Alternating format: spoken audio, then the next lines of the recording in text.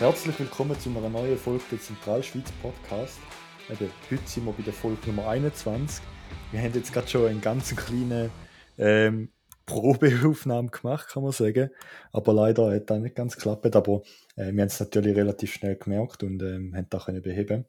Aber nichtsdestotrotz starten wir jetzt einfach in die Folge rein. Und zwar habe ich heute wieder einen neuen Gast bei der Folge Nummer 21. Man kann sagen, ein kleines Jubiläum. Und zwar habe ich heute den Febu bei mir. Wahrscheinlich kennen die ihn schon aus der Dezentralschweiz Community, aus den Telegrams-Chats und so weiter. Er ist dort zwischendurch auch mal ein bisschen aktiv. Ich würde sagen, herzlich willkommen, Febu. Freut mich auf jeden Fall sehr, dass du heute da mit am Start bist. Und stell doch du dich gerade mal kurz vor. Ja, merci vielmals für die Einladung. Ich freue mich natürlich, dass ich die 21. Folge darf teilnehmen. Ich bin der Febu. Ich bin Software-Ingenieur neben dem Bitcoin-Hobby. Leider noch nicht in diesem Thema professionell tätig, aber das kann ja noch werden. Sonst beschäftige ich mich mit Bitcoin, klar, mit Orange-Pillen von Freunden und Familie. Betreibe eine Lightning-Node, vielleicht habe ich auch ein paar Channel zu mir offen. Ja, so ist es. Im Moment bin ich mit meiner Freundin am Reisen. Wir sind Anfangsjahr gestartet in Spanien. Dann sind wir auf Kolumbien und sind dort 4 Monate unterwegs gewesen. Wir haben ein Auto gekauft mit Bitcoin. Zwar nicht ganz direkt, aber wir haben Bitcoin gezahlt. Er hat Fiat empfangen, aber selber die Schuld. Aber das war eine gute Erfahrung gewesen. Und wir haben nachher ein bisschen gesucht, was wir noch machen könnten. Einerseits, weil in Kolumbien im Moment Regenzeit ist und wir so ein bisschen in die Berge haben wollen, wo das eher schwierig ist. Sie müssen sich vorstellen, wenn es dort regnet es dann richtig.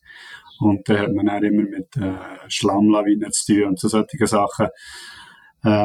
Ist eigentlich nicht so gäbig zum Umreisen, darum haben wir uns entschieden, wir schauen mal noch etwas anderes an. Wir haben auch jetzt das Gefühl bekommen, wir wollen auch irgendetwas machen, nicht nur reisen, also in einem Projekt tätig sein. Und da ist natürlich Bitcoin für mich naheliegend gewesen. Wir haben ein bisschen angefangen zu recherchieren, was es so gibt. El Salvador ist klar, da gibt es schon eine grosse Community. Haben aber uns nachher dagegen entschieden, auf El Salvador zu gehen und haben in Guatemala ein Projekt gefunden, das Bitcoin Lake Projekt. Haben mal mit dem Founder angefangen reden, und ja, kurz darauf haben wir die Flüge gebucht und sind auf Guatemala geflogen. Und jetzt sind wir seit 2-3 Wochen sind wir jetzt hier. Und ja, sind da unterwegs, am Helfen, machen und tun. Ich kann sicher noch viel mehr erzählen von diesem Projekt. Sehr cool. Klingt auf jeden Fall sehr spannend. Ich denke aber, bevor wir auf das Projekt weiter eingehen, wäre es vielleicht noch interessant, ein bisschen auf deine Person mehr einzugehen. Du hast gesagt, du bist Softwareentwickler. Warst du schon vor Bitcoin gewesen, nehme ich jetzt mal an. Mhm. Und wie bist du denn so überhaupt auf das Thema Bitcoin reingekommen? Also hast du da ja jemanden kennt, wo sich vielleicht schon auskennt hat oder so, oder wo sich damit beschäftigt hat? Oder bist du einfach von dir aus selber, weil es dich interessiert hast und weil vielleicht du durch die Medien immer wieder davon gehört hast? Ja, ich war schon vorher Softwareentwickler, bevor ich ins Bitcoin-Thema reinbekomme. Darum natürlich auch das technische Verständnis einigermaßen vorhanden, wie das Ganze abläuft. Wie bin ich dazu gekommen? Ich würde sagen, wie viele andere bin ich über einen Preis reingekommen und für die Revolution geblieben. So ein bisschen das kann man vielleicht sagen. Ja, dann irgendwie zu dieser Zeit mich mit Investitionen beschäftigt und Zeug und Sachen und bin auch für eine Bank tätig gewesen, dann zumal in der Entwicklung, Softwareentwicklung. Von dem her immer das Thema Geld und so ist immer ein Thema für mich gewesen, nicht irgendwie sehr wichtig oder so, aber das ist halt omnipräsent gewesen. Und irgendwann ist, und das erstaunt mich eigentlich, dass das, sage jetzt mal, verhältnismäßig spät ist gewesen, weil mich halt die Themen eigentlich schon interessiert haben. Aber irgendwann ist, glaube ich, es ist irgend im auch so in einem Bullrun gewesen, wo man es halt doch wo so ein bisschen aufgespielt worden ist, das Thema. Und andere sind mit dem zu mir gekommen und haben noch von anderen Shitcoins so all dem Zeug erzählt. Und ich glaube, dann war so der Punkt gewesen, wo ich mich wirklich anfange, dafür interessieren. Und ich weiss auch, glaube ich habe mal dann auf Swissquote, wo ich auch das Swissquote-Konto hatte, dort hat man Bitcoin kaufen, aber natürlich nicht richtige Bitcoin, sondern einfach ein IOU auf Bitcoin, also das Versprechen, dass man dann die Bitcoin bekommt. Jetzt im Fall von Swissquote, die heisst ja auch eingelöst, ja, das irgendwann haben sie das implementiert, dass man die auch withdraw, und das habe ich natürlich dann auch gemacht. Aber das war, glaube ich, meine erste Begegnung gewesen. Und ja, wie es dann so ist mit dem Rabbit Hole, das ist endlos. Und jetzt bin ich irgendwo drin, ja. Mhm. Cool, ja. Sehr interessant. In dem Fall eben schon so 2017 rum oder sogar noch früher noch in dem Fall. Ja, ich würde sagen Ende dann nur noch. Ende 2017, Anfang 2018. Und mich dann manchmal mehr, manchmal weniger damit befasst, es einfach ein bisschen verfolgt und vielleicht, ja, und dann eine Zeit später, irgendwann geht man halt ins Rabbit Hole ganz rein und dann ist einfach, ja, dann sieht man alles. Wir haben das Mining-Thema, die ganze Ökonomie und die ganze gesellschaftliche Geschichte, was haben. Ich glaube, irgendwann kommt man auch mit allem in Berührung und fängt irgendwie an von Bücher lesen von Mises, wo man vorher noch nie etwas davon gehört hat. Und ja, ich denke, der Bitcoin-Standard ist auch so ist auch ein Buch, wo mich triggert hat, denke ich. Ich habe schon mehr, oder bin schon tiefer im Rabbit Hole gewesen, wo ich es dann auch noch gelesen habe, das Buch, und das ist halt wirklich gut für das Verständnis von der Geschichte. Ja, da kann ich da auf jeden Fall zu 100% zustimmen, Art, ja. Ich bin in dem Fall contentmäßig, wie bist du reingekommen? Hast du irgendwie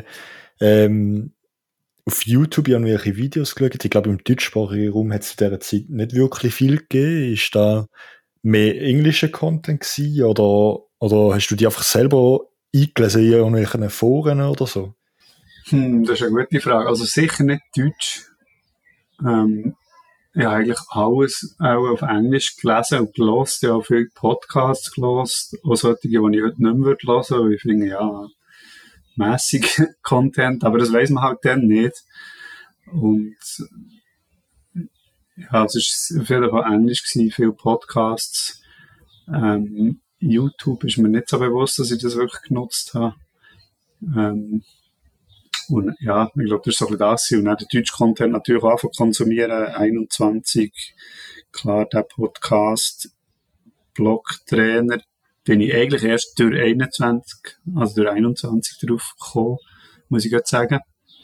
Mhm. Ja. Und Twitter ist natürlich auch viel, wo man Informationen findet, wobei das halt auch eine grosse Zeitschleuderin ist, muss man halt dazu sagen.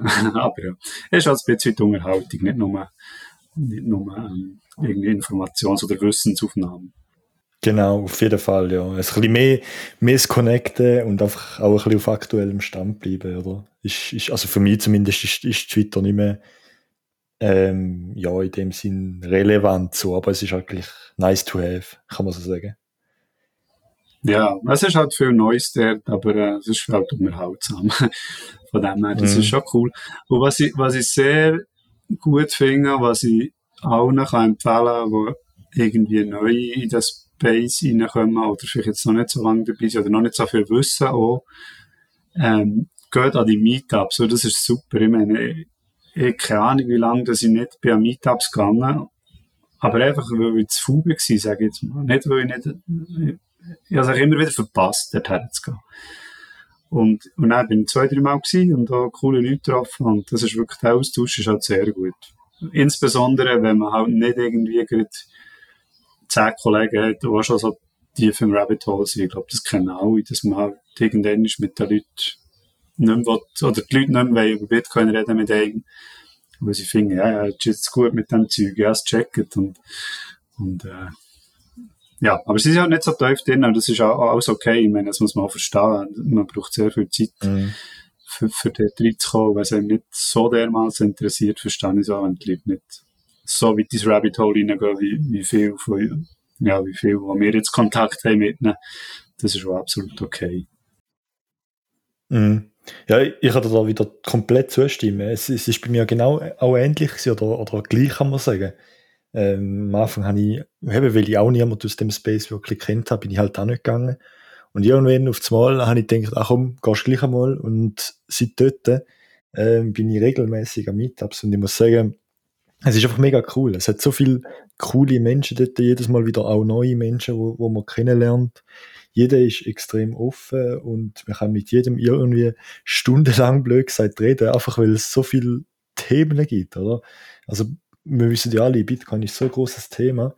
An diesen Meetups, also da wird einem nie langweilig. Man findet immer jemanden, wo man kann reden oder irgendwie sich austauscht oder so. Und ich finde es einfach mega cool. Und darum, eben, ja, wirklich, wie der Fabio gesagt hat, kommen da die Meetups.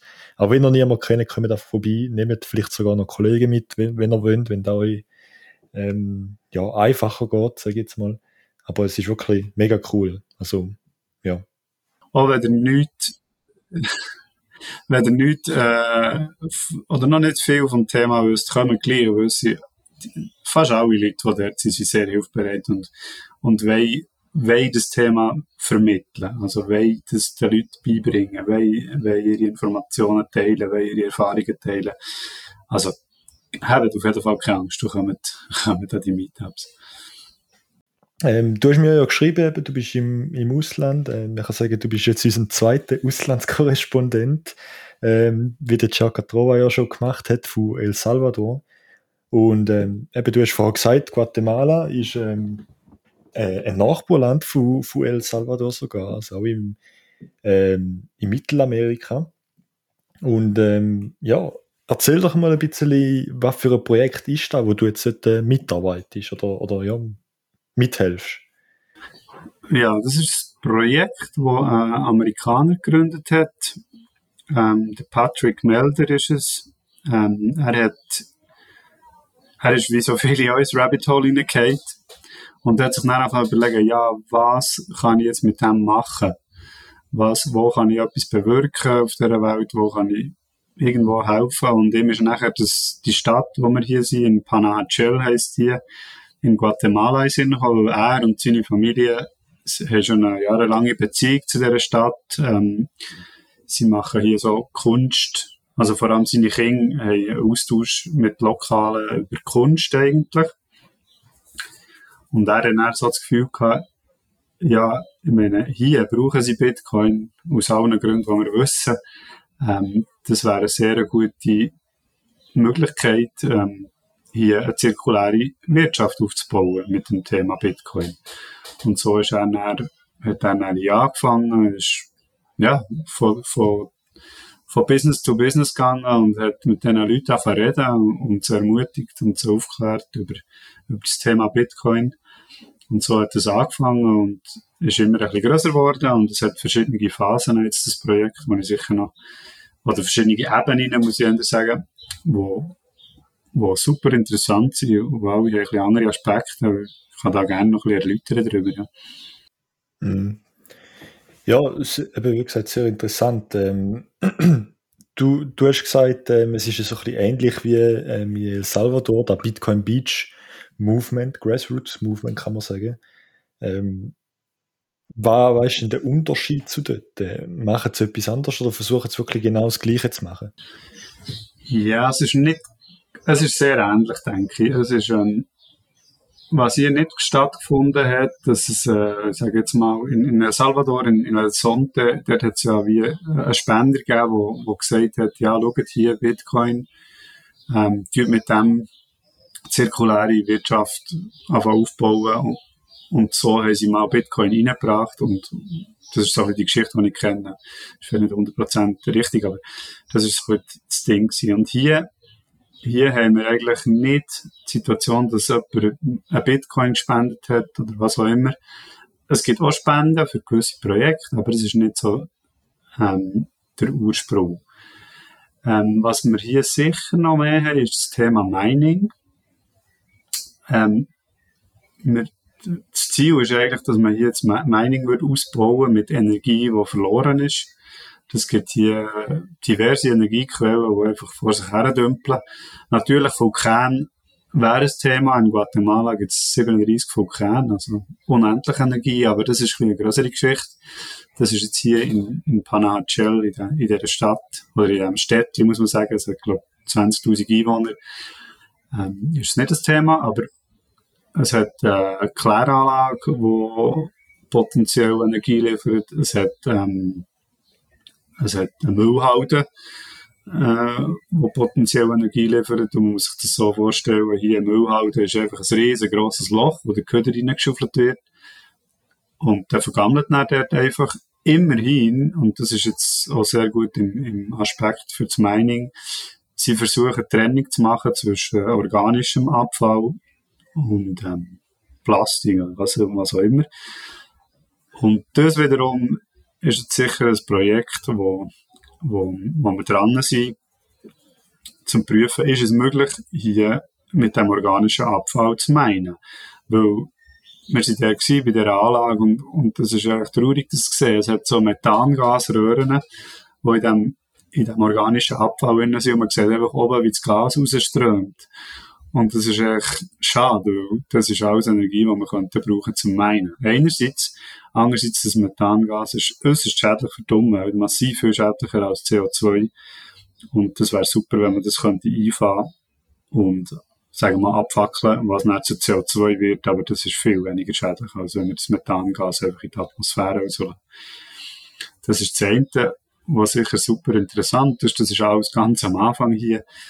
Aber das wäre das Ziel, dass man dort das sammeln, super aufbereiten und nachher mit dem Methangas Bitcoin meinen. Das wird der Community hier jetzt gut kommen, wie auch immer, dass das ist mit der Verteilung von dem Ertrag, das ist sicher noch das Thema.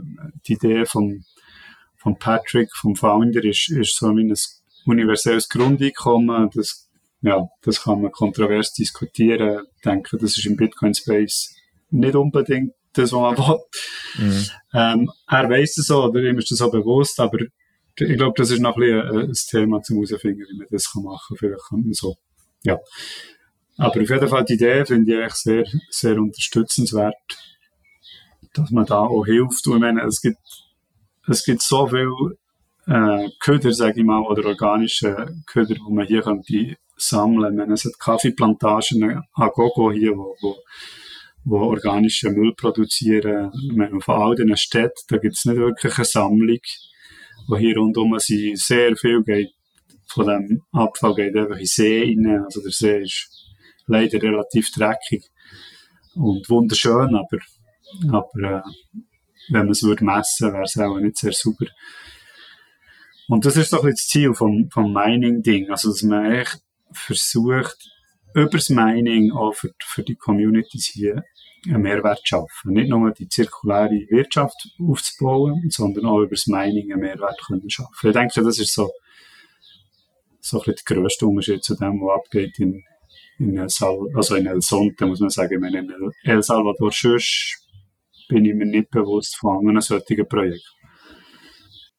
In dem Fall geht es einfach mehr darum, eben, um die überschüssigen Energien einzufangen und die möglichst effizient können wir umwandeln, dass man damit Energie erzeugen oder halt meinen allgemein.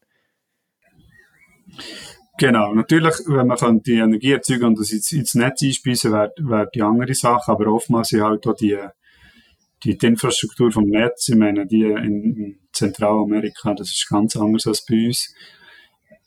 Schon einmal, wenn du durch die Straße laufst, du siehst überall Kabel rumhängen, aber weißt nicht so genau, habt es nicht. Dazu vielleicht eine kleine Anekdote, es ist zwar nicht aus Guatemala, da muss man nicht einmal irgendwo in Mittelamerika, sondern da kann man auch teilweise amerikanische Großstädte einfach mal eine Gasse nebendurch oder so und dann sieht es etwa gleich aus. Also, man muss nicht einmal so weit runter. Also, das ist in Amerika fast schon normal. Absolut, ja. Eine kleine Anekdote, das ist zwar nicht aus Guatemala, aber aus Kolumbien. Ich bin mit einem Kollegen uns besuchen aus der Schweiz und dann sind wir dort so in einem Kaff gewesen, wo wirklich, also, es hat, glaub, die Hauptstrasse ist betoniert, alles andere ist einfach Dirt Road.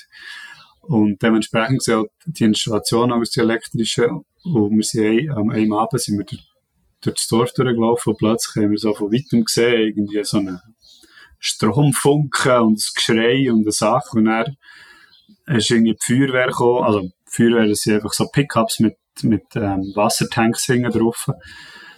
Und sie haben irgendwie dort angefangen Zeug machen. Und dann sind wir später hergegangen und einfach gesehen, dass dort das Kabel gehen. Und das ist auf ein Dach runtergefallen, wo ein Strohdach ist. Und das hat angefangen zu brennen. Und ja, super.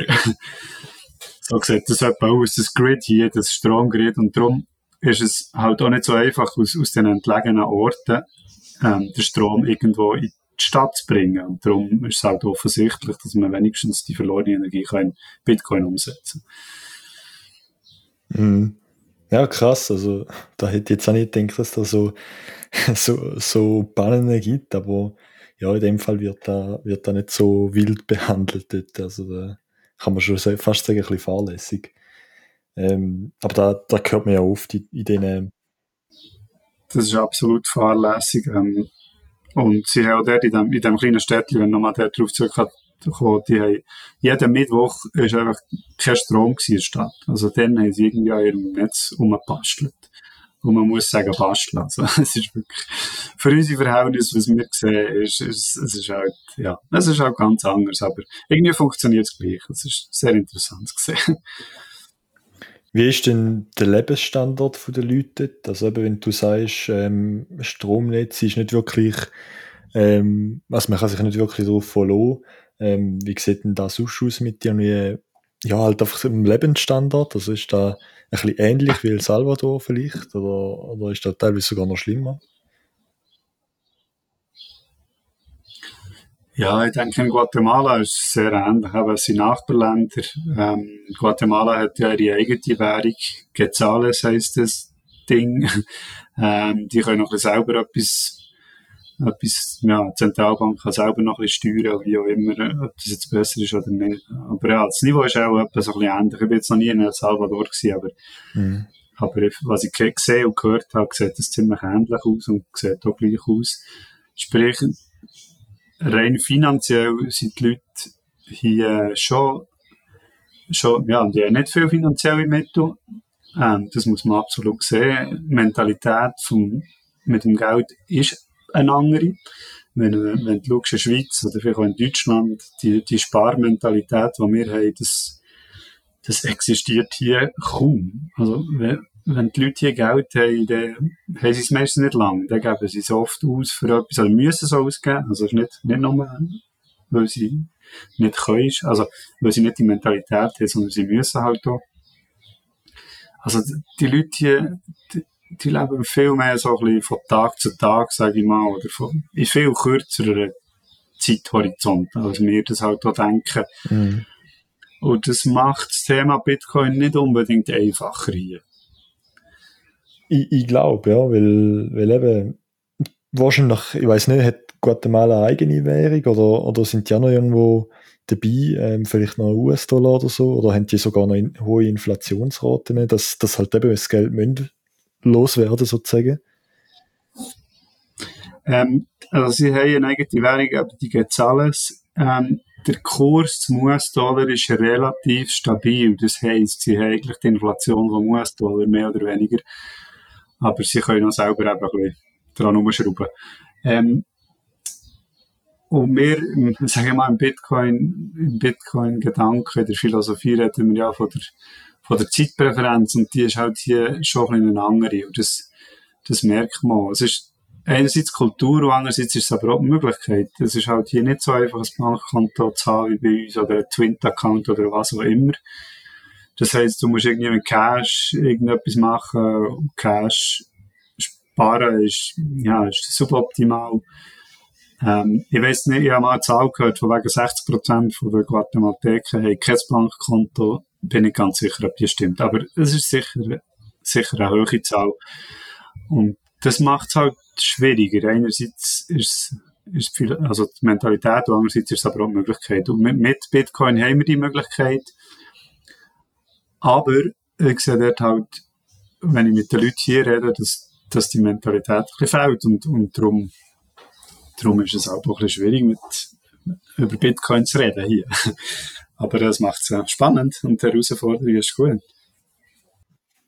Wie reagieren denn jetzt die Leute, wenn man sie darauf anspricht, irgendwie ein Taxifahrer oder so sagt, nimmst du auch Bitcoin? Also sagen jetzt da, sind sie vielleicht interessiert oder sagen sie, ja nein, der ist scheiße, will ich nicht, oder ich nehme nur entweder eben die guatemalische Währungseinheit oder irgendwie US-Dollar oder so? Ja, das kommt wirklich super drauf an. Also, da triffst du natürlich alles, das ist klar. Ich kann vielleicht noch ein bisschen weiter vom Projekt erzählen und in die Richtung noch erzählen. Es geht ja darum, die zirkulare Wirtschaft hier aufzubauen. Und im ersten Schritt ist jetzt mal das Ziel, dass hier viele Businesses auch Bitcoin akzeptieren als Zahlungsmittel. Panajel liegt am See, wo eigentlich relativ touristisch ist. Natürlich, Guatemala ist jetzt nicht der Touristenort per se für sage jetzt mal, für Europäer, mehr oder weniger, trifft man vielleicht ab und zu, Amerikaner noch mehr.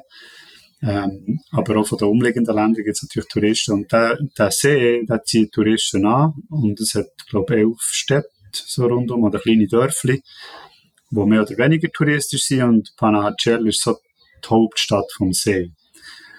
Das heisst, hier gehen viele Touristen durch, die dann zu den anderen Orten gehen. Also man hat hier gute Traffic, sage ich jetzt mal, von Personen, die von außen reinkommen, die auch Bitcoin mitbringen. Und da ist das Ziel mal zu schauen, dass man möglichst viel Geschäfte, Restaurants, was auch immer, einfach alle möglichen, die etwas verkaufen können, kann motivieren, dass sie auch Bitcoin akzeptieren. Und das klingt eigentlich auch nicht schlecht. Also im Moment sind es, glaube ich, so um die 40 bis 50 Geschäfte, die Bitcoin akzeptieren, oder auch Hotels und so. Was eigentlich relativ eine gute Quote ist, würde ich jetzt mal sagen. Dass sie so weit kommen, ich meine, was halt passiert und was ich sehe und was ich ein bisschen kritisch sehe, wenn ich jetzt so von außen her schaue, ist, dass viele von denen halt ihre Bitcoin, die sie überkommen, wieder in die lokale Währung tauschen.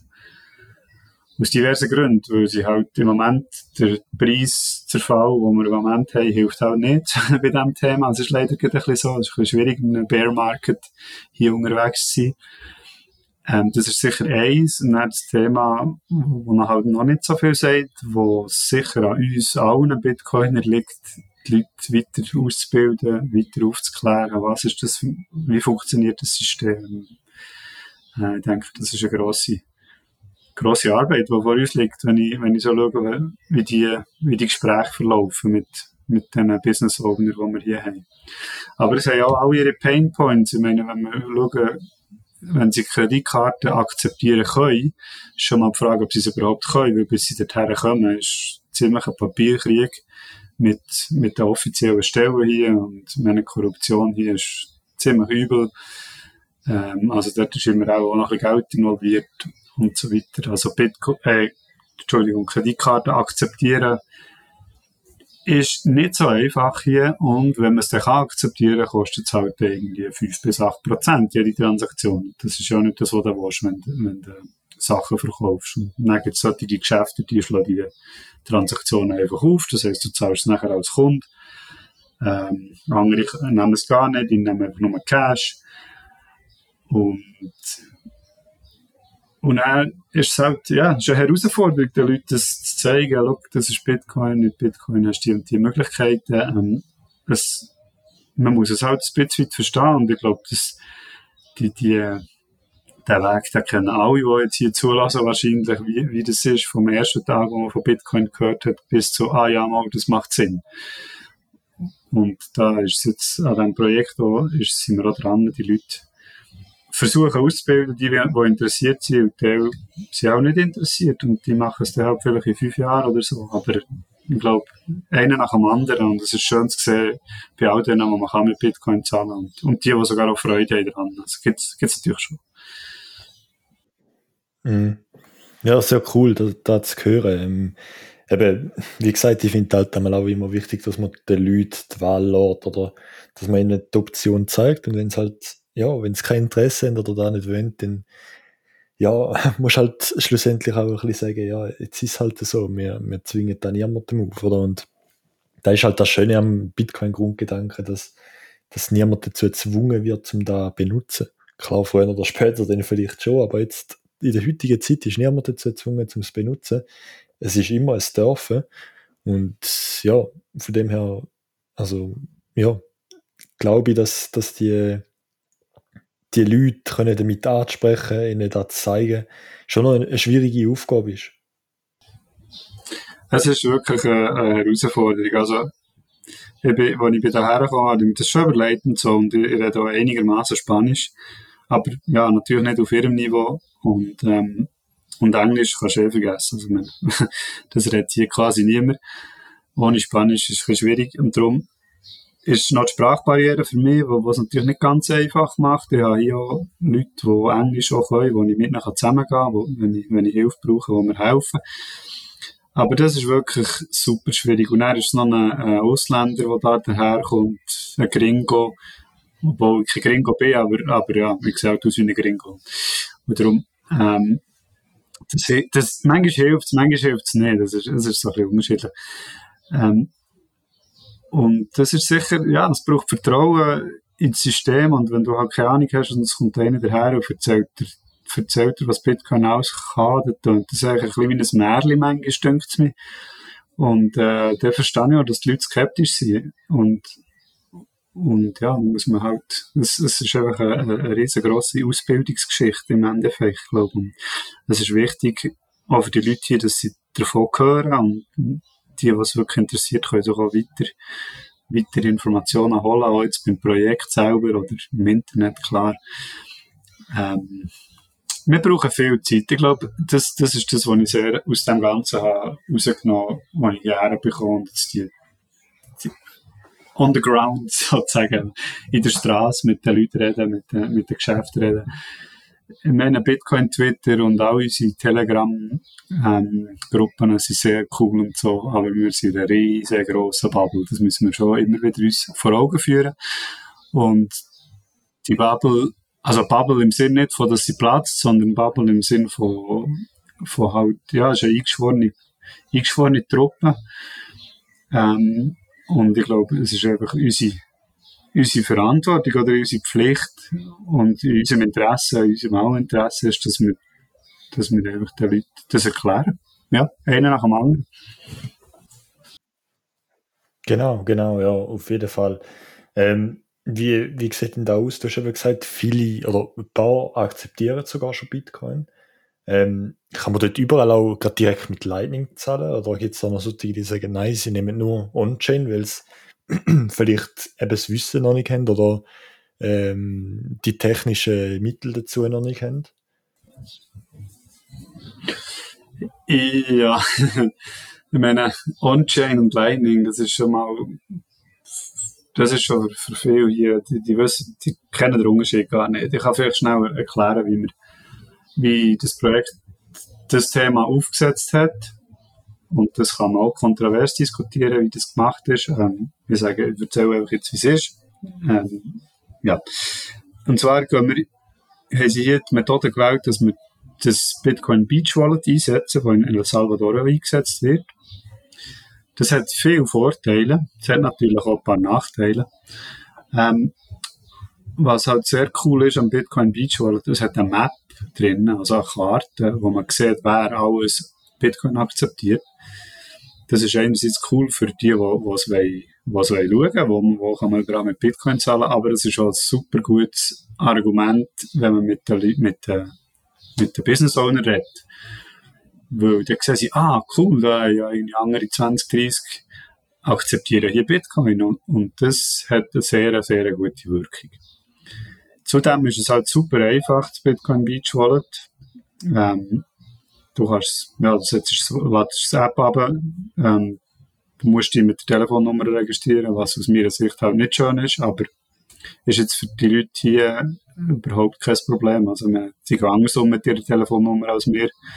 Ist jetzt hier kein Problem. Und der Trust in dem Sinn ist zu diesem Projekt in El Salvador, zu Galloway oder den Leuten, die Keys schlussendlich haben. Das ist halt der Trust, der im Moment hier ist. Aber das Ziel ist natürlich schon, den Leuten zu zeigen, ja, schau, es gibt eben auch noch On-Chain und wenn du vielleicht mal ein bisschen mehr Geld in deinem Wallet drin hast, in deinem Bitcoin Beach Wallet, dann gibt es dann die Möglichkeiten, zum eben On-Chain in deine eigene Wallet, das transferieren und so nachher die Werte aufbewahren. Aber ich glaube, wir sind hier noch so am Anfang. Ich meine, es ist ein riesengroßer Schritt, dass überhaupt die Leute anfangen überlegen, Bitcoin, was ist das, wie kann ich das akzeptieren und zu akzeptieren, bis näher zum Thema, ja, wie tue ich das so für mich quasi aufbewahren. Und ich denke, dort ist weiterhin Arbeit gefordert, dass man die Leute aufklärt. Und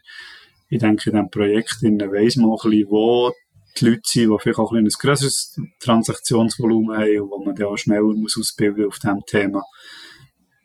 Weil das ist absolut zwingend. Also, ich sehe nicht, dass plötzlich die Leute haben, so nicht was für Bitcoin-Vermögen in einem Bitcoin Beach Wallet drin haben. Ich meine, nicht gegen das Projekt, das ist eine super Sache, aber ja, wir wissen alle, jeder soll seine eigene Bank sein schlussendlich und das können verwahren.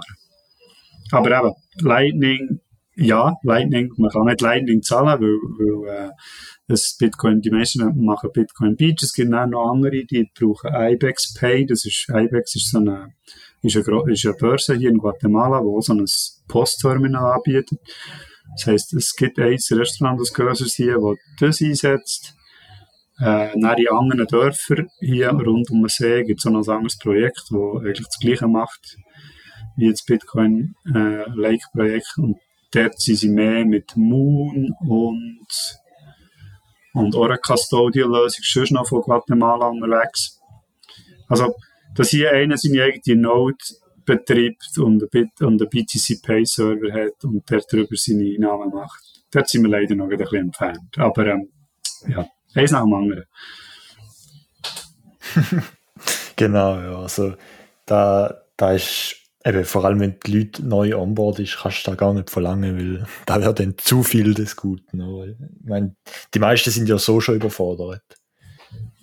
Ja, also es ist wirklich, das ist es ist ein Ausbildungsthema und die Leute müssen Interesse zeigen auch ein bisschen und wir versuchen jetzt zu helfen. Es ist hier innerhalb des Projekts ist hier jemand vor Ort, also vom Projekt eigentlich angestellt ist und der ist den ganzen Tag in der Stadt unterwegs und redet mit den Leuten und redet mit Neuen, die Interesse haben, die gerne den Bitcoin akzeptieren oder geht irgendwo in einen Laden rein und fällt einfach mit denen über Bitcoin reden. Also es ist schon spannend, wie das hier so läuft.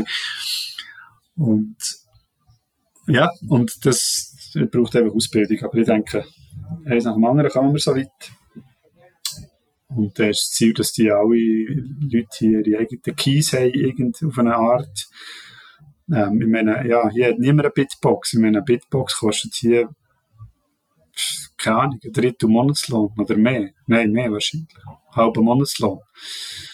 Du kannst nicht von den Leuten verlangen, dass sie eine Bitbox bei sich daheim haben oder sogar noch mehrere. Also das geht nicht. Und dort sind wir in Kontakt mit den Leuten von Signer. Das kennst du wahrscheinlich auch. Also das ist so ein Signing-Device, wo man kann Wallets erstellen und auch Transaktionen signieren damit. Aber du hast eigentlich, sobald der Strom ausziehst vom Gerät, ist der Key wieder weg und dann musst du ihn halt in Form von deinen 12 Wörtern, 24 Wörtern oder noch einen QR-Code ist dort noch so ein Feature haben. Das wäre eine Option, die wir hier am Prüfen sind, ob wir das einsetzen können, weil es halt einfach viel, viel günstiger ist als herkömmliches Hardware-Wallet und sie können es sogar selber zusammenbauen und ja, das ist relativ simpel. Also wir haben das hier schon mit ein paar Kids gemacht und die haben das so nicht weiteres hergebracht. Das war wirklich cool gewesen. Das ist sicher etwas, wo längerfristig ein Thema könnte sein, dass man dass man so innerhalb von Familien vielleicht oder innerhalb von Communities, wo einander vertrauen, dass man solche Geräte kann einsetzen kann, dass sie die Aufbewahrungen so machen können. Das ist leider nicht möglich im Moment, hier in jedem Haushalt eine Hardware-Wallet zu haben. Mhm.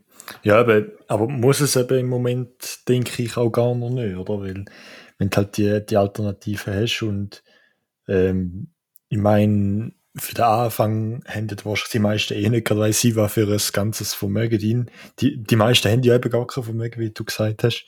Und von dem her, ja, da vielleicht langsame Sparen, den braucht es im ersten Moment gar nicht so krasse Software, denke ich, oder Hardware.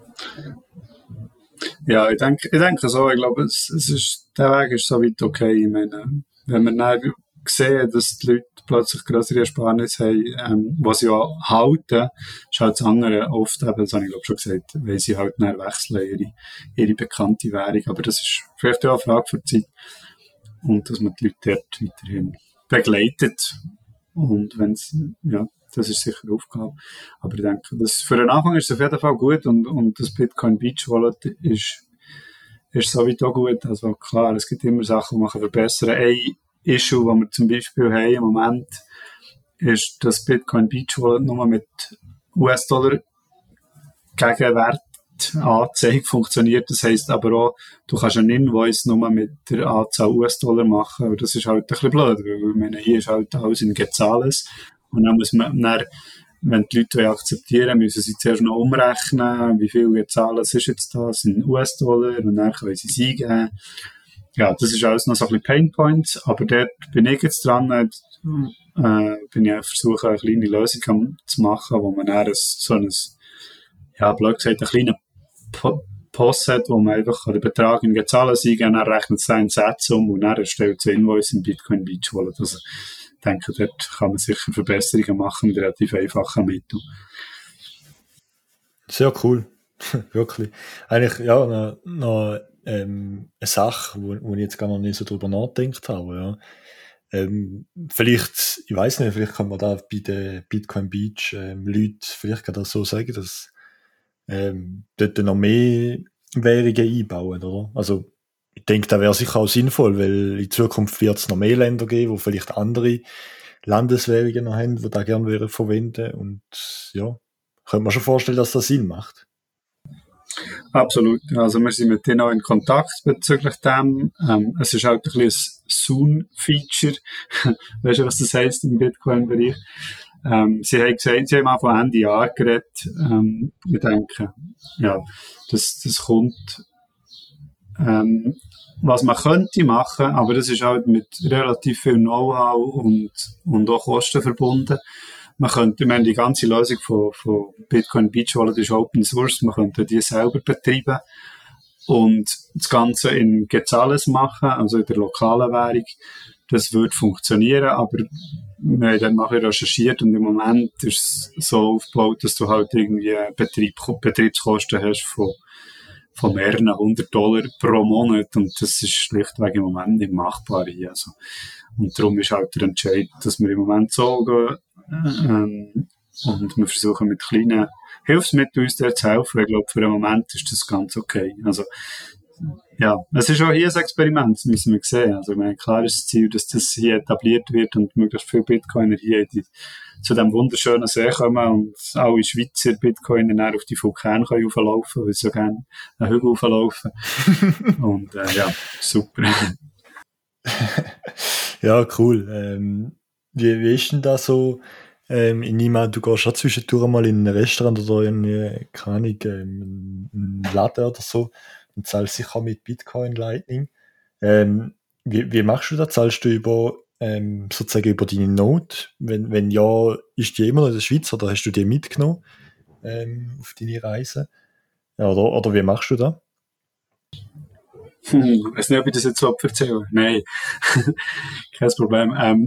Meine Note ist immer noch in der Schweiz, und das funktioniert also erstaunlich gut. Ich versuche möglichst immer mit meiner Note zu zahlen, einfach schon nochmal zu schauen, wie es funktioniert. Manchmal muss man ein bisschen länger warten, weil halt die Route noch nicht gefunden ist, aber es geht eigentlich immer. Und der Notnagel ist dann, wenn es irgendwie nicht würde gehen, dann habe ich auch noch ein bisschen Geld auf einem Bitcoin Beach Wallet und dort wissen wir ja, dass es dann keine wirkliche Lightning-Transaktion ist, sondern einfach ein Datenbank-Eintrag, der geändert wird. Und das funktioniert natürlich immer. Aber ich muss sagen, es funktioniert in 95% funktioniert. Also das ist eigentlich schon recht cool, wenn auch nicht immer allzu schnell. Aber Okay.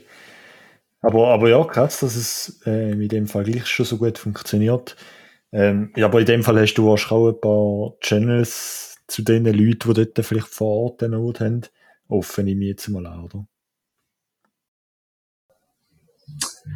ich habe nicht mal eine oft zum Bitcoin Beach Node, weil ich weiß gar nicht, ich glaube, einer will auftun, zu wenig Liquidität gehabt, whatever, und dann habe ich es lassen und habe gefunden, ja, okay, dann probiere ich es gerade aus, wie es ist, wenn man eben keine hat. Und klar, wenn ich einen hätte, wäre es immer gerade instant, dann ist es kein Problem, aber so ist es noch interessant zu sehen, wie es ist, wenn man irgendwo durchgeroutet wird. Ja, sonst von der Infrastruktur her, eben, wenn das Internet funktioniert eigentlich relativ gut hier, muss man sagen, auch mit Mobile. Wenn man nicht weiss, auch nicht, wo auf dem Land draussen ist. Von dem her, das ist eigentlich nicht so ein grosses Problem, das geht. Okay, ja, tipptopp. Wie ist es eigentlich jetzt als Tourist, wenn man sagt, man würde da gerne eben vielleicht vor Ort mal erleben, die Bitcoin Grassroots Movements. Ist da der Ort, wo du jetzt eben gesagt hast, ich kann leider den Namen nicht aussprechen. Panahachel. Okay. Ist da ein Ort, wo du jetzt kannst empfehlen, zum dort vielleicht mal ein paar Wochen die Ferien machen oder so? Oder, ja. Ja, also ich meine, ich finde sehr Zentral- und Südamerika ist super lohnenswert, um mal herzugehen. Was halt ist, oftmals Spanisch ist so ein bisschen ein Thema, weil Englisch ist wirklich nicht allzu fest verbreitet. Unter den Bitcoiner, die ich hier getroffen habe, die reden alle erstaunlich gut Englisch, muss ich sagen. Das ist recht cool. Aber sonst halt die Leute, die schon hier leben und unterwegs sind, die können oftmals nicht Englisch. Sprich, ein bisschen Spanisch ist nützlich. Sonst ist es wirklich, ja, es sind alles super schöne Länder, ich glaube. Aber da können wir überall auf der Welt hergehen, ich glaube, in der Schweiz ist es so super schön. Aber ja, klar, können wir es besuchen, können wir schauen, wie das funktioniert, redet vor allem mit den Leuten. Ich glaube, das ist fast das Wichtigste, dass man herkommt und versucht, seine Sätze auszugeben. Dann sehen die Leute auch, ja, das funktioniert auch wirklich und das ist super gut. Sie haben Freude. In Guatemala selber gibt es noch ein Bitcoin Beach Projekt auch. Also sprich, das gibt halt die Küste hier auch noch eins. Da bin ich jetzt noch nicht gewesen, aber der Gründer von diesem Projekt ist schon hier gewesen. Und ja, ich kann mit dem reden, das ist schon recht wirklich cool, was die dort machen. Werde ich wahrscheinlich auch noch hergehen im Verlauf von dieser Reise und schauen, was sie machen. In Guatemala City gibt es auch schon so eine gewisse Community und dort ist jetzt auch so ein Projekt aufgegangen. Das heisst Bitcoin Barrio, das heisst nichts anderes als Bitcoin Quartier. Und da gibt es ein Quartier, wo sie auch so eine zirkuläre Wirtschaft aufbauen mit Bitcoin. Also es gibt einige mittlerweile, die das machen und ja, haben auch ihre Herausforderungen, aber ich glaube, wenn man es als Tourist mal sehen, auf jeden Fall schauen, sehr spannend. Man muss nicht erwarten, dass überall man immer kann mit Bitcoin zahlen kann. Manchmal ist irgendwie der Besitzer vom Laden nicht um, nachher wissen sie nicht, wie das bedienen und manchmal ist halt schon irgendwie etwas nicht gut, hat der Hund irgendwie das Handy mitgenommen, keine Ahnung. Manchmal gibt es auch Ausreden, wo man merkt, okay, sie wollen jetzt einfach nicht. aber ja, das ist sicher. Das ist auf jeden Fall ein gutes Erlebnis. Und die Bitcoiner, was natürlich auch cool ist, wenn man ein bisschen schauen kann, dass man Bitcoiner trifft hier in diesen Ländern. In Kolumbien ist mir das leider nicht allzu viel gelungen. Dort ist die Szene nicht ganz verstanden. Oder die Szene, dort ist nicht allzu viel los. Leider noch. Auf Twitter sieht man ab und zu etwas, aber wirklich physisch habe ich niemand angetroffen. Jetzt hier in Guatemala natürlich durch das Projekt bin ich zu ein paar Kontakt gekommen und das war schon eine grössere Gruppe hier gewesen. in der ersten Woche, wo wir hier waren. Und das war echt spannend gewesen, mit den Leuten zu reden. Und es ist eigentlich immer wieder schön, mit Bitcoiner von der ganzen Welt können zu reden, wo man sonst auch niemals Kontakt hat mit ihnen. Weil sie ganz in einem anderen Kontext sind oder irgendwie komplett, was auch immer, einfach man nicht mit ihnen in Kontakt kommt und durch das Thema Bitcoin kommt man sofort in Kontakt, wird sofort etwas Gemeinsames, wo man auch darüber reden, auch wenn man vielleicht nach in anderen Themen eine ganz andere Meinung ist.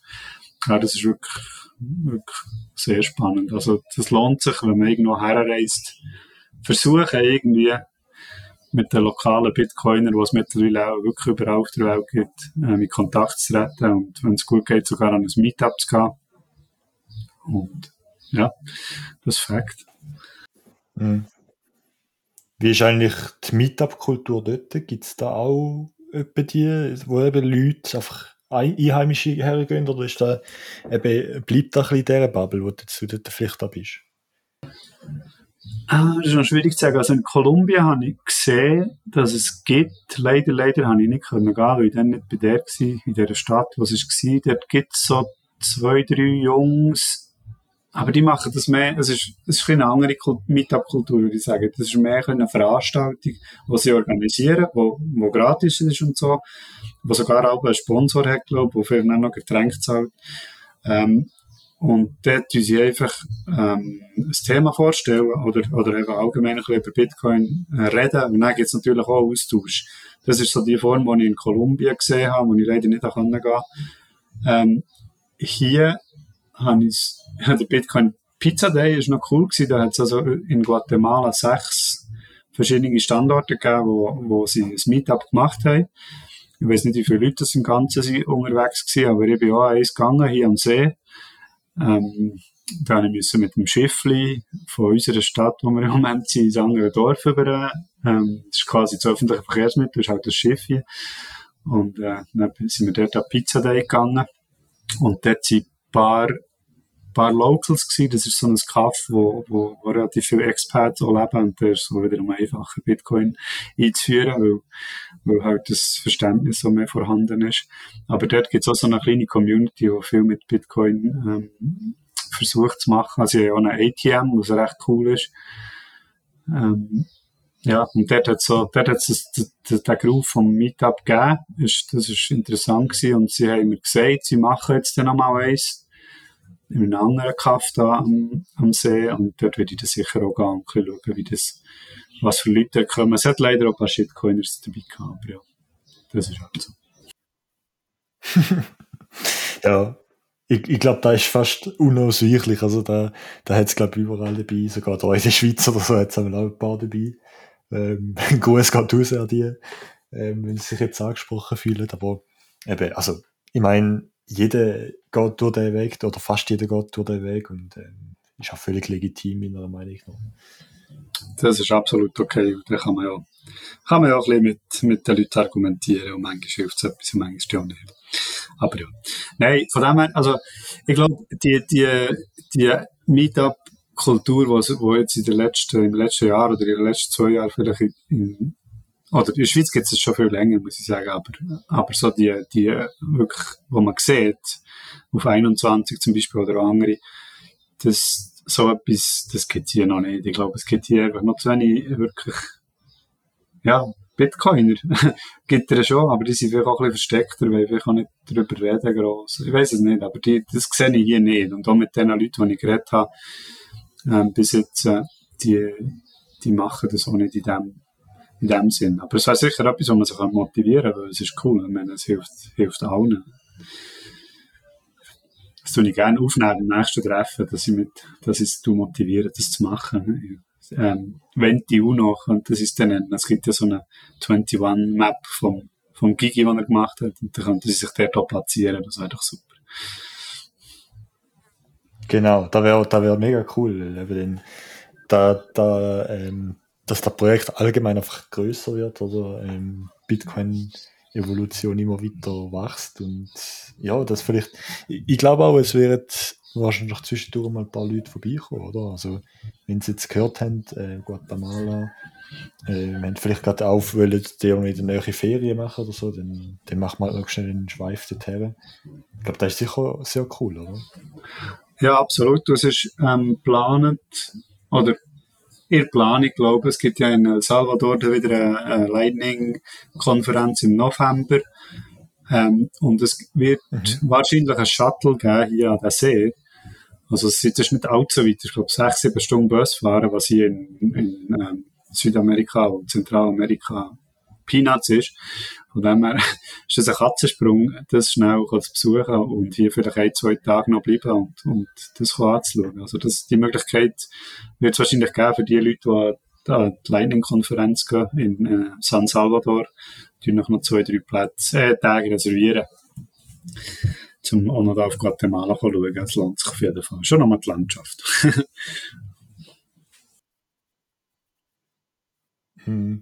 Da wär optimal, oder? Klar, wenn man da verbinden. Wie sieht es bei dir aus? Planst du noch länger zu bleiben in dem Fall? Oder sagst du gehst weiter oder hast noch andere Projekte vor? Wie sieht das bei dir momentan aus? Du fragst mich Sachen. Also, so wie wir ein bisschen unterwegs sind, ist meistens so ein bisschen von Tag zu Tag leben. Nein. Ja, aber wie es so ist, ändern sich die Pläne halt immer. Grundsätzlich hätten wir einen Rückflug auf Kolumbien Mitte Juni, weil wir ja noch das Auto dort in Medellin und das müssen wir irgendwie noch bewegen oder dann spätestens mal wieder verkaufen. Auf jeden Fall, zurück gehen wir auf jeden Fall auf Kolumbien. Wenn, wissen wir jetzt noch nicht gerade. Den Flug, den lassen wir dann vielleicht auch verfallen und bleiben entweder noch hier in Panajel und die hier weiterhelfen im Projekt. Da gibt es noch einiges zu tun. Oder wir gehen schon noch in Guatemala. Ich meine, es gibt auch noch wunderbare Sachen zum Anschauen. Das ist ein super interessantes Land mit der ganzen Maya-Kultur und eben 37 Vulkane hat, wo man vielleicht noch den einen oder anderen rauf gehen kann. Das ist wirklich sehr interessant. Zudem gibt es eben auch das Projekt an der Küste, Bitcoin Beach, Guatemala. Das ist ja gleich eine Küste wie das Bitcoin Beach in El Salvador. Und die sind ja noch sehr am Anfang. Und das ist, glaube ich, eine One-Man-Show im Moment, die dort am Wirken ist. Aber das wäre sicher auch noch ein Besuch wert mal und allenfalls auch dort vielleicht noch Sachen unterstützen. Das sind so ein bisschen die Sachen, die im Raum stehen, aber ganz ehrlich, wir wissen es noch nicht genau. Vielleicht auch auf El Salvador gehen, das würde ich gerne noch sehen, wie das dort ist, wie mal mit den Leuten reden, die dort leben, weil Bitcoin, Twitter ist einfach nicht die Realität, das ist leider so in diesen Bereichen. Ja, das wäre sicher spannend. Was wir hier auch noch machen, und ich vielleicht noch erzählen kann, ist, es ist durch die Kooperation, wo der Gründer von diesem Projekt gemacht hat, ist auch eine Schule involviert. Das ist eine kleine Privatschule, die hier in dieser Stadt ist. Und die Schulleiterin dort, die ist super offen für Bitcoin und die ganze Thematik. Und es ist so, dass einmal wöchentlich so eine kleine Bitcoin-Lektion stattfindet, also wo man den Schülern Themen zu Bitcoin und Geld und auch die Sachen halt vermittelt. Und das ist echt eine coole Sache. Und im Moment bin ich ein bisschen der dort ist reingerutscht, weil halt schon niemand rum ist. Und jetzt gebe ich da einmal pro Woche eine Lektion zum Thema Bitcoin. Und das ist schon noch spannend. Und ich glaube, die Kids, die verstehen schon einiges, muss ich sagen, zu diesem Thema. Obwohl es, ja, schon eine Herausforderung natürlich für mich, das zu machen, aber es ist spannend, mit den Kids so zu reden und was sie sehen und was nicht. Und jetzt werde ich auch mal mit ihnen versuchen, irgendwie auf dem Testnetz Bitcoin-Transaktionen zu machen und so. Aber es ist halt nicht so schön wie in der Schweiz, wo man einfach in der Schule irgendwie 30 Notebooks zur Verfügung hat, um etwas machen kann. Das muss man halt alles irgendwie organisieren, aber das macht es so spannend. Aber das ist sicher cool für die, das halt da die Jungen eingefuchst werden und irgendwie dem Thema näher gebracht werden. Ich meine, wir müssen nicht davon ausgehen, dass die heute und morgen zu Bitcoiner werden, aber vielleicht in 3, 4, 5 Jahren, wenn sie selber mal einfach Geld verdienen, irgendwie, dass sie einfach wissen, ja, dass das da noch andere Systeme gibt und natürlich das auch den Eltern zeigen und beibringen allenfalls sogar. Das läuft noch oftmals so, dass Kids hier den Eltern neue Technologie beibringen und das ist natürlich ein sehr, sehr spannender Aspekt auch von diesem Projekt, wie ich finde. Definitiv, ja. Also, ich glaube, das ist fast etwas vom Wichtigsten, vor allem Kinder oder Schüler, möglichst früh schon können da, auch wenn es nur schon der Gedanke dazu ist, mitzugehen, oder? Und halt zum ein bisschen wissen, plus, minus, wie funktioniert das, weißt du, so Grundidee.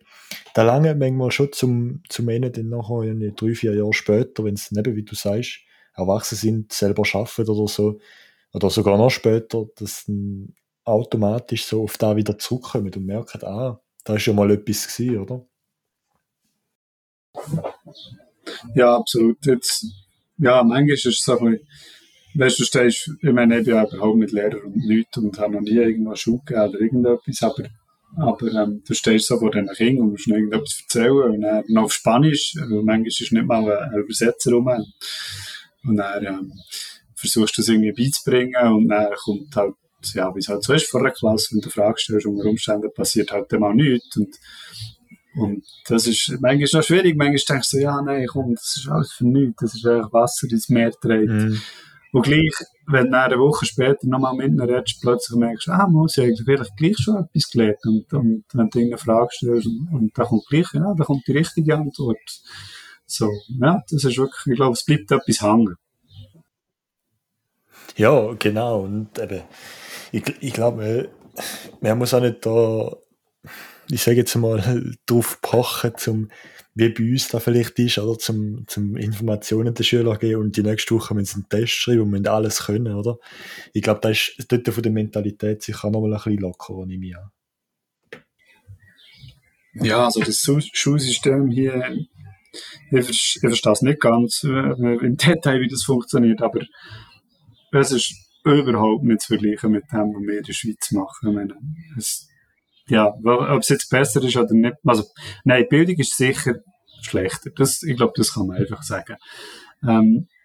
Und jetzt mit der ganzen Pandemie-Geschichte, das ist wirklich Katastrophe. Also, die Schulleiterinnen haben mir gesagt, dass sie jetzt Schüler haben, irgendwie, die in die 2., 3. Klasse kommen, die einfach nicht lesen und schreiben können.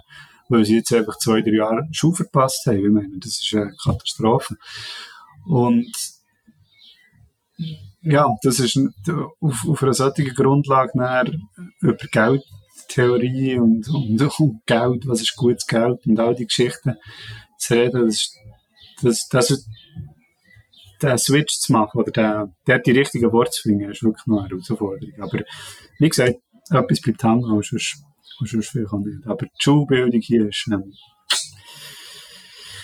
einer von diesen Punkten, die sicher könnte verbessert werden. Ja, also, da ist jetzt gerade etwas, was mich extrem, ja, schockt eigentlich, oder? Wenn du denkst, da in der Schweiz während der Corona-Pandemie hat sicher auch viel weniger gelernt als sonst, aber die meisten haben gleich noch einen Unterricht teilnehmen, oder? Irgendwie, weil sie Notebooks daheim haben über Online-Unterricht und so. Aber ja, eigentlich logisch, dass da dann einfach nichts läuft, über die 2 Jahre. Ja, es ist wirklich, das ist deprimierend zu sehen. Ich meine, gerade infrastrukturmässig eben, wenn Online-Unterricht, das gibt's schon, aber da hat lange nicht jedes Kind Zugang zu irgendwie Internet oder einem Telefon oder irgend so Zeug. Also das hat sicher sehr gelitten unter dem und ja, das ist halt schwierig. Und was sie mir auch erzählt hat, vielleicht noch, das ist jetzt nicht ganz Bitcoin-Thematik, aber einfach so ein bisschen, dass man vielleicht auch das Bild hat, wie die Systeme hier funktionieren. Sie hat die öffentliche Schule wird ja vom Staat finanziert und die Lehrer, die dort angestellt sind, die haben die ganze Pandemie durch ihren Lohn bekommen, obwohl sie nichts gemacht haben. Also sie haben nicht dürfen Unterricht geben, was sehr schlecht ist und ist auch nicht der Lehrer zu unterstellen, dass sie nicht wollen Unterricht geben. Aber jetzt, wo eigentlich die Pandemie, also bei uns ist sie, glaube ich, ein bisschen durch. Ich bin jetzt auch nicht mehr in der Schweiz gewesen, aber hier sieht man es leider immer noch viel zu viel, die ganzen Masken und all die Themen. Aber jetzt, wo man eigentlich müsste sagen, ja, das wäre schön, wenn ihr wieder die Schuhe öffnen könnt, sagen die Lehrer so, ja, nein, lieber nicht, oder es ist uns noch zu heiß und so. Aber sie verdienen halt einfach ihren Lohn und machen nichts. Und das ist halt für eine Privatschule, die das sieht, ist das natürlich ist das ein bisschen traurig, vor allem für die Kinder, die ganze Bildung verpassen. Es ist einfach ganz anders als bei uns und das vergessen wir vielleicht halt auch, wenn wir über unsere finanziellen Privilegien reden. Mm. Ja, genau auch dort, oder? Aber es zeigt halt, dass es eben nicht nur da ist, oder? Es sind viele Privilegien, die wir haben, wo wir uns gar nicht bewusst sind, was da für Auswirkungen hat, wenn wir jetzt da in der Schweiz einen Lockdown machen.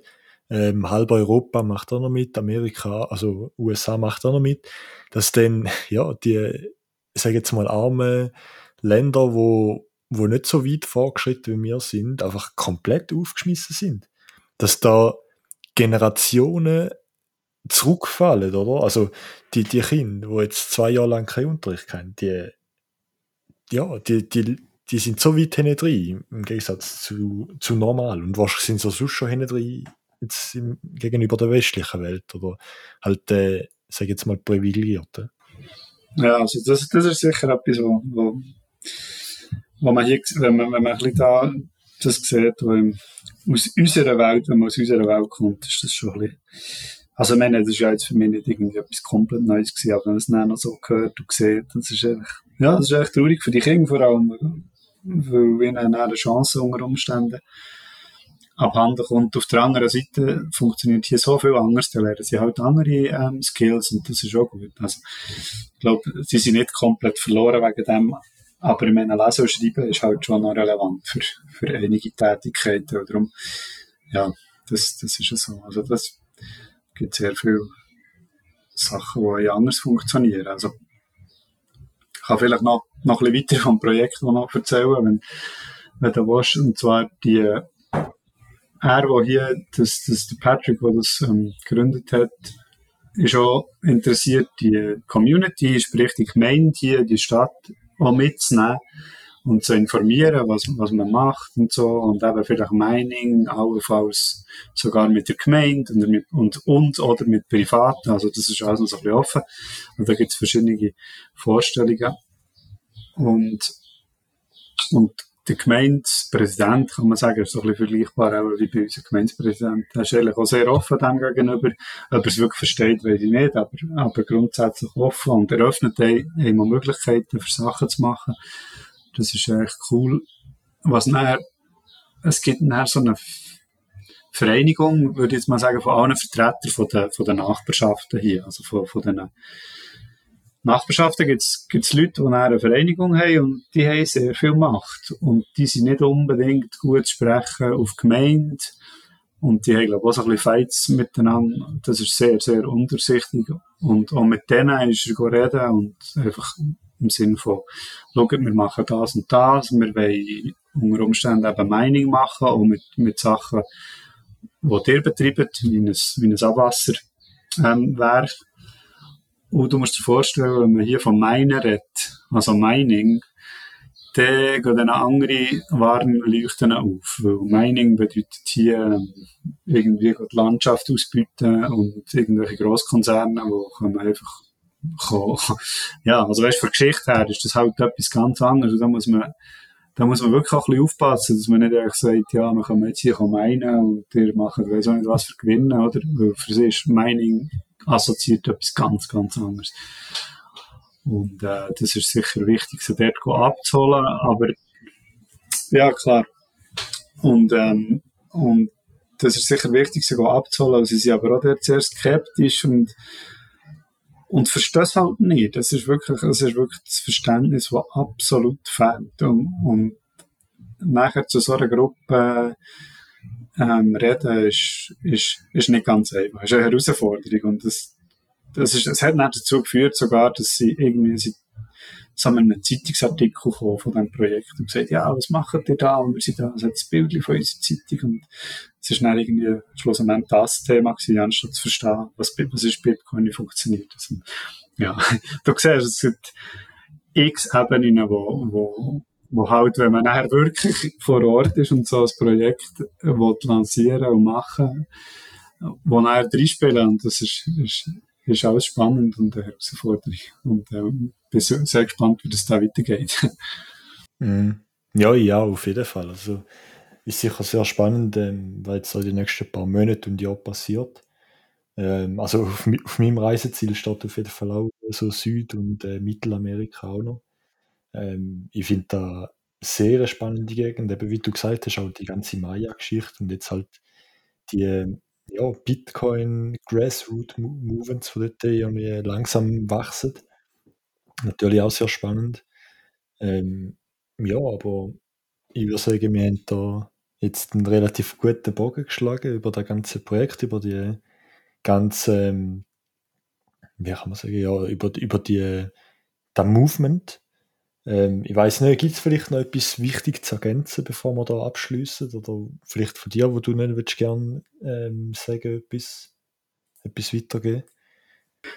Nein, ich glaube, wir haben viel geredet. Ja, einfach an alle Bitcoiner da draussen, tut euch in näherer Umgebung Orange pillen, tut ihnen erklären, um was es geht. Und so kommen wir ein Bitcoiner für Bitcoiner weiter jeden Tag. Ich glaube, das ist etwas vom Wichtigsten. Ähm, ich glaube, wenn man ein bisschen aus der Twitter-Bubble rausschaut und ein bisschen mit den Leuten auf der Straße geht reden, sieht man halt, dass wir gleich noch weit weg von Hyper-Bitcoinization auf der ganzen Welt sind.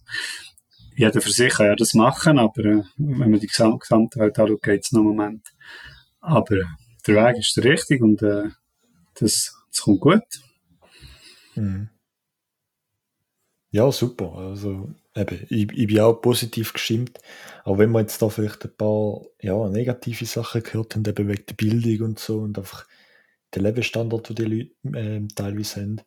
Aber wir wissen halt auch, dass es besser wird. Und das stimmt mich auf jeden Fall sehr positiv.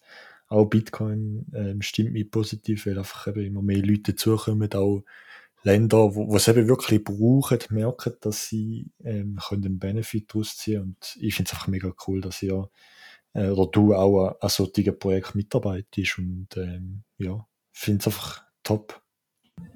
Mhm. Ja, super. Und wenn jemand gerne daher kommen will, ich weiss nicht, ob ich noch da bin dann, aber ich kann euch auf jeden Fall die Leute hier vor Ort vermitteln. Ihr könnt gerne mithelfen. Ihr könnt auch Englischunterricht geben, wenn ihr wollt. Es gibt ganz viele Aufgaben zu machen. Und es ist eine wunderschöne Gegend. Von dem her seid ihr alle willkommen. Tipptopp. Da ist doch ein schönes Schlusswort, würde ich sagen. Ich weiss nicht, sollen wir zu der Pflichtfrage kommen am Schluss? Hast du ein Lieblingsmeme?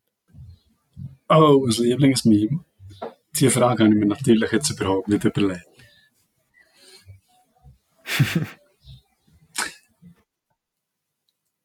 Kein Problem, wenn dir gerade nichts einfällt, aber vielleicht spontan etwas. Nein, ich würde jetzt sagen, wenn ich ein bisschen hier bin und ein bisschen schaue, Bitcoin fixes this, ist ein super gutes Meme, aber man muss es ein bisschen mit Vorsicht genießen. Aber es könnte einiges fixen, das ist so. Auf jeden Fall, ja. Nein, super. Danke vielmals, Febu, dass du dir Zeit genommen hast, dass du uns da das Projekt näher gebracht hast und uns davon erzählt hast. Ist auf jeden Fall sehr spannend gewesen. Auch wenn wir vielleicht ein paar technische kleine Zicken hatten zwischendurch, aber ich glaube, das ist einfach so normal, wenn man ans andere Ende von der Welt oder auf die andere Seite von der Welt telefoniert. Dann gehört das dazu. Aber ja, danke vielmals, eben, dass du dir Zeit genommen hast und wir sehen dich sicher mal auf einem Meetup oder so, würde mich auf jeden Fall sehr freuen. Und ja, für die Zuschauer, wir hören uns in der nächsten Folge. Vielen Dank fürs Zuhören, vielen Dank fürs Sets spenden, wenn ihr da gemacht habt, Value for Value. Und ja, ich würde sagen, Febu, dir gehört das Schlusswort. Danke vielmals. Ja, merci vielmals. Hast du dir Zeit genommen? Merci vielmals. Warum machst du das? Das ist sicher eine super Sache. ja, wir sehen uns in der Schweiz wieder. Irgendwann bin ich wieder in der Schweiz, ich weiß noch nicht wann. Aber freue mich, euch auch wieder zu sehen. Tipptopp. Danke vielmals. Ciao, ciao. Ciao.